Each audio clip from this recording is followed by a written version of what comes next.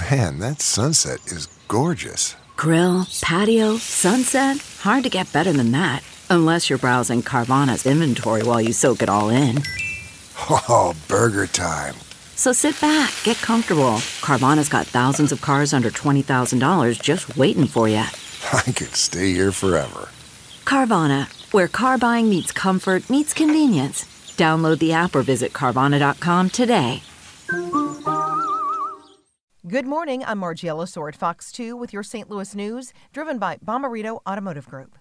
Counties in the Metro East may soon be able to lift some coronavirus restrictions. They could move to Tier 2 restrictions. That means a positivity rate of under 12% for 3 straight days. A drop in COVID-19 cases and more ICU capacity.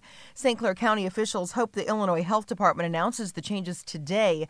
That will allow casinos, theaters, and fitness centers to reopen with limits.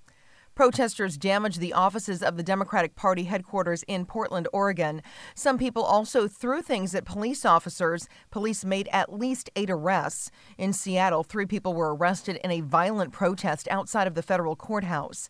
That group was calling for the Biden administration to abolish the Immigration and Customs Enforcement Agency. In sports, the Blues hosted the Sharks again at Enterprise Center. Blues going for a 2-game sweep. The Blues score first for the first time this season. Braden Shen gets his second goal of the year. It's 1-0 Blues. This game goes to a shootout tied at 1 after 4 Blues failed to score. Tomas Hertl scores for the Sharks, and they win it 2-1. From the Fox 2 Weather Department.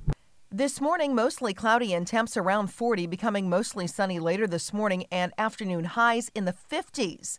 A cold front, though, will come through this evening. Mostly clear overnight and lows return to the mid to upper 20s. For tomorrow, partly cloudy but much colder with highs only in the mid-30s. This first half of the weekend looks dry and cold. Sunday morning, though, we could have a light wintry mix before precipitation changes to all liquid later in the morning.